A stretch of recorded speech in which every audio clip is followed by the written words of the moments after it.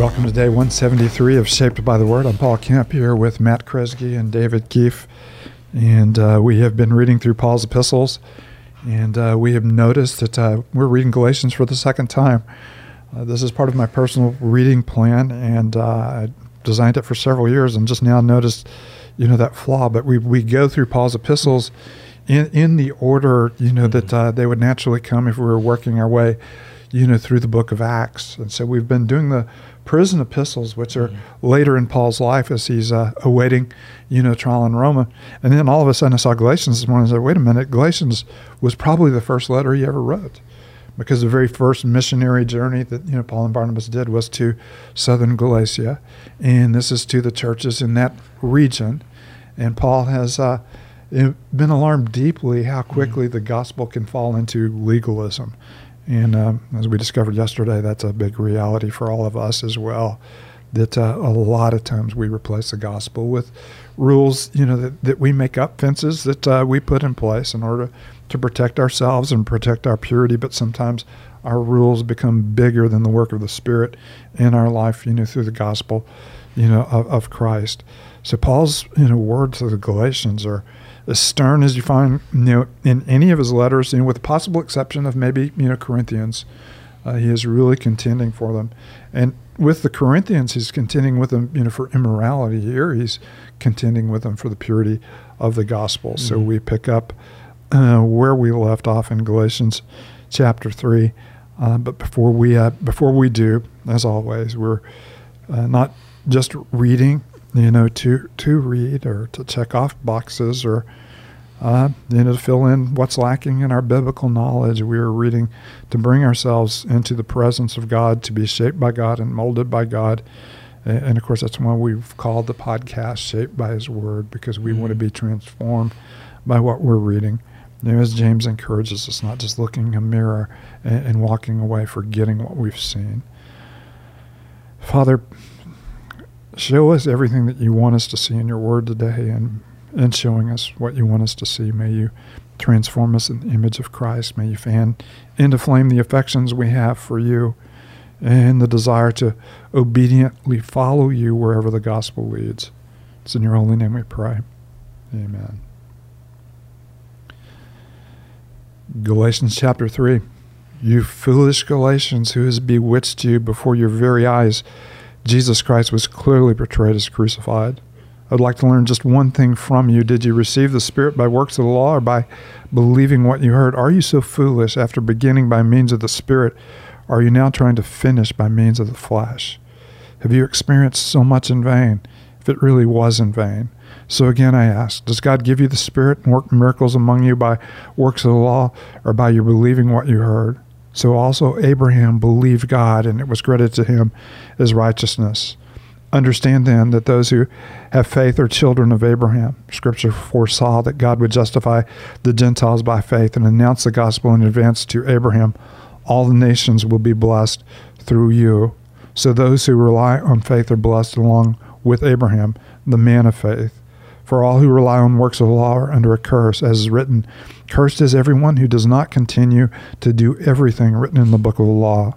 Clearly no one who relies on the law is justified before God, because the righteous will live by faith. The law is not based on faith. On the contrary, it says the person who does these things will live by them. Christ redeemed us from the curse of the law by becoming a curse for us, for it is written, cursed is everyone who is hung on a pole.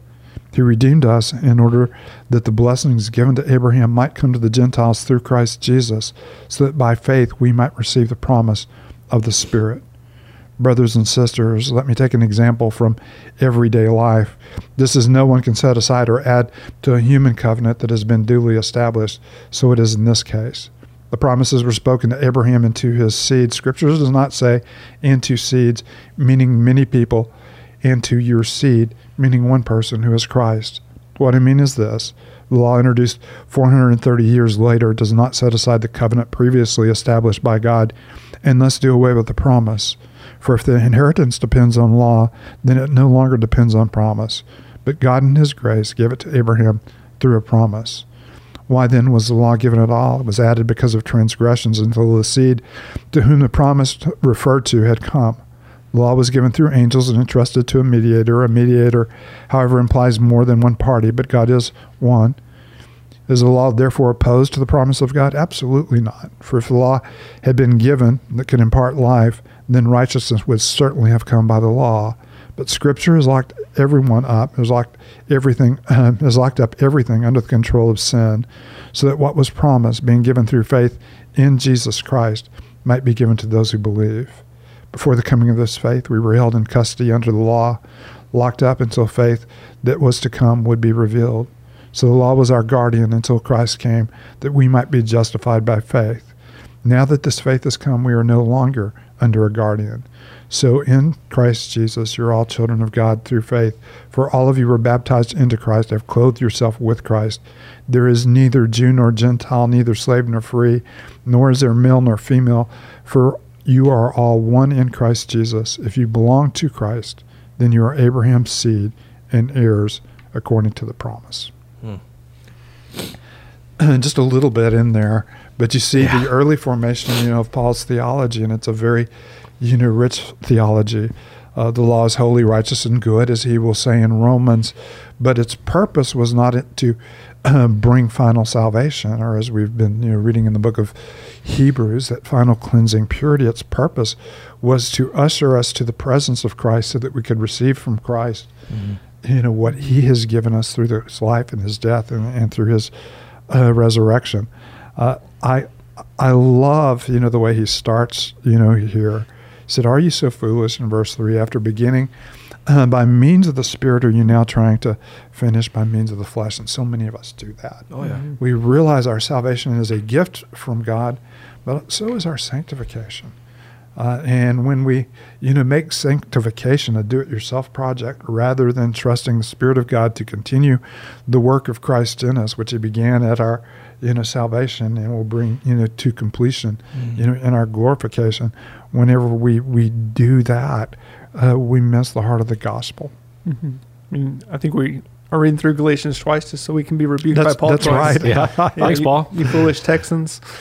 Right. But I mean, you're exactly right. I think it's so easy to maybe look back and think, it was by faith that I received my salvation, and then to kind of to work as if everything depends upon you, at that point moving forward. And I think even I've heard people say, to kind of even do that, to kind of live as if everything depends upon you. And Paul would say, absolutely not. And he goes back to that promise that, or you have verse 6, so Abraham believed God and it was credited to him as righteousness. Right. That Abraham receives the promise of God. He doesn't, circumcision hasn't happened yet. The works of the law and those sort of things haven't happened yet. He simply believes God by faith.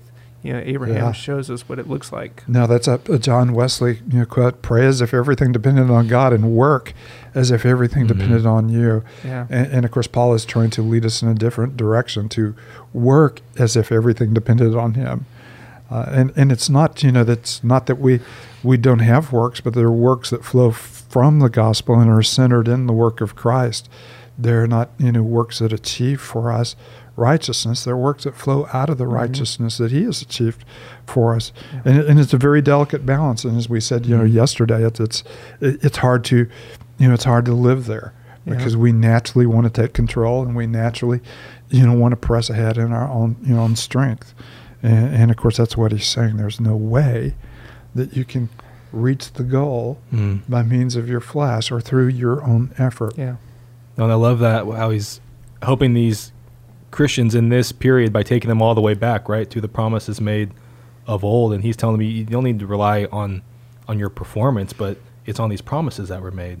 And that's where we find our hope, and that's where we find our assurance, and that's actually where we put our faith. Yeah. And so I love that he helps us today by taking us way back to some promises. And not only that, he says that was the gospel preached beforehand. And the gospel is the blessing of God coming upon all nations. And it is based on a promise. Adam and Eve in the garden, it was based on, their works and their performance, and they fell miserably short. And everyone who tries to, and he's kind of given us, he said, sure, you can be saved by the law if you perfectly perform it with the right heart, the right attitude, all the days of your life without ever missing once. But otherwise, you've invited the condemnation that comes on us from being a lawbreaker. And he puts it in explicit terms, that the curses of the law or the judgments that come from disobedience, to God, fall on us. And of course, Christ has redeemed us from what a beautiful phrase. Yeah. And you have to understand, the covenant of the Old Testament, blessing for living according, to God's plan. But there's also judgment that comes when we push God out of our lives, and when we pursue our own kingdoms rather than pursuing His, when we live under our own rule, rather than living in it, when we are self-motivated people rather, than God-motivated people. We've invited, the wrath of God and are under a curse. But He has removed the curse from us. You have to love, that section 7 through 9, where he says, understand then that those who have faith are children of Abraham. Scripture foresaw that God would justify. Yeah, I love that little line. Scripture foresaw that God would do this. And it's essentially Paul's way of saying God announced He was going to do this, through Scripture. Yeah. And indeed He has, that those who have faith are children of Abraham. And so when he says all nations will be blessed through you, and then Paul goes on and says, so those rely on faith are blessed along with Abraham, the man of faith. How do we receive all the promises that were made to Abraham? How are we blessed along with Abraham? It's by faith. It's a gift to be received. Just as God has promised so long ago, Scripture foresaw. It's fun little. No, and of course, in our reading yesterday, he said, through the law I died to the law, that I might be justified by faith. And this is where Scripture has led us all along, and it's remarkable. Paul will, in his later writings, refer to this as a mystery hidden in ages past. In other words, we could see, kind of where it was going, but when we finally saw its destination was in Christ, it was so beyond anything that we'd ever hoped for or imagine. Even though the prophets kind of set us up for that, what we have found in Christ is so much more beautiful and more grand than anything that we would have imagined had we not seen Him. And I love just kind of how Paul puts the options out there in verses 9 and 10. Like, you can rely on faith and be blessed, or you can rely on your works, and there's a curse that comes with that. And so it's that tension that this chapter always invites me to kind of ask myself is, where am I relying on faith and the promises made in Christ, or in myself? Yeah. And it really makes that clear distinction that to rely on, put your faith in Christ, because that's actually where the blessing's found. Yeah, it's whether we are independent or Christ dependent. Yeah. And when we assert our independence from Christ, we're automatically, pursuing something other than the gospel, and we're pursuing it in means other than the Holy Spirit, and it is doomed to disappointment and failure, and even judgment. You have to love too, Paul's biblical theology and the way he interprets this seed. In verse 16, the promises were spoken to Abraham and to his seed. As I was reading through the passage, I said, Matt's going to have fun with this. Oh, yeah. So here we go. Scripture does not say, and to seeds, meaning many people, but and to your seed, meaning one person who is Christ. And obviously, if we go back even before Abraham, we go back to the offspring, the woman where God says, from your offspring, I will raise up one who will crush the head of the serpent. Yeah. Here it is. Here from, is the from seed. your seed. From your seed. Yeah. The And, offspring. So the word seed is big from the very beginning. There will be the seed of the woman who will be struck a blow, the serpent will bruise his heel, but he will crush his head. We kind of, I guess back when really this whole kind of pandemic started, we're going through Genesis. And one of the interesting things when you get into the life of Abraham is right before you meet Abraham, you learn that, they're barren. And if you're reading with that promise in mind that the offspring will come, you meet this guy who's going to become a central figure, and you're wondering, well, how's the seed going to continue? Yeah, and that's really the question that happens throughout the Old Testament is, will this line be preserved? Will this seed be preserved? And will the seed come? Yeah, and what is humanly impossible is, possible with God, all the way up through the supernatural birth, of Christ.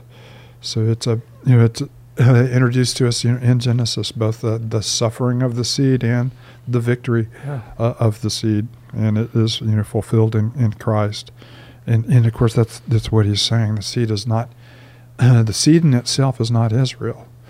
The seed in itself is one of Israel, who is Christ, and all who are in him become Israel, or become Abraham's children and heirs to all of Abraham's promises. Yeah, that's how he ends, this chapter, as he moves us towards, because you are, in Christ, because you have received by faith, those promises, you are now children of God. You have become the seeds. Yeah, and I love the image that we're going to run into, time and time again in Paul. So in Christ Jesus, you're all children of God through faith, for you are all baptized into Christ and have clothed yourself with Christ. Isn't that great? Mm-hmm. You have covered yourself with Christ. And of course, it's another allusion, to the garden where Adam and Eve tried to cover themselves, with leaves, which was a very flimsy covering for their shame. God gave them a more substantial covering, after vanishing from the presence. He covered them far more substantially, but our final covering is in Christ. We have been clothed in him, and it's his righteousness that hides our shame, or casts out our shame. Far better. Matt, why don't you close us with a word of prayer? All right. Father, we thank you for this chapter. We confess along with the Galatians that we're tempted to begin by faith but continue through works. And so, Father, would you call us back to you, to live in light of faith, to live by faith, trusting in you, to not only begin a good work in us, but to carry it to completion. We thank you that you have prepared good works for us to walk in, and so would we be faithful to walk in those. We're thankful for the seed who has come, who has accomplished our salvation, and by faith we are now the seeds of Abraham. Father, we pray that you would remind us of that this week. Remind us of our identity in you. Remind us of all the things that you've done to accomplish our salvation, to apply it, to sustain us now. And Father, would you get much glory through us as we live as your people in this place? And we love you. It's in Christ's name we pray. Amen.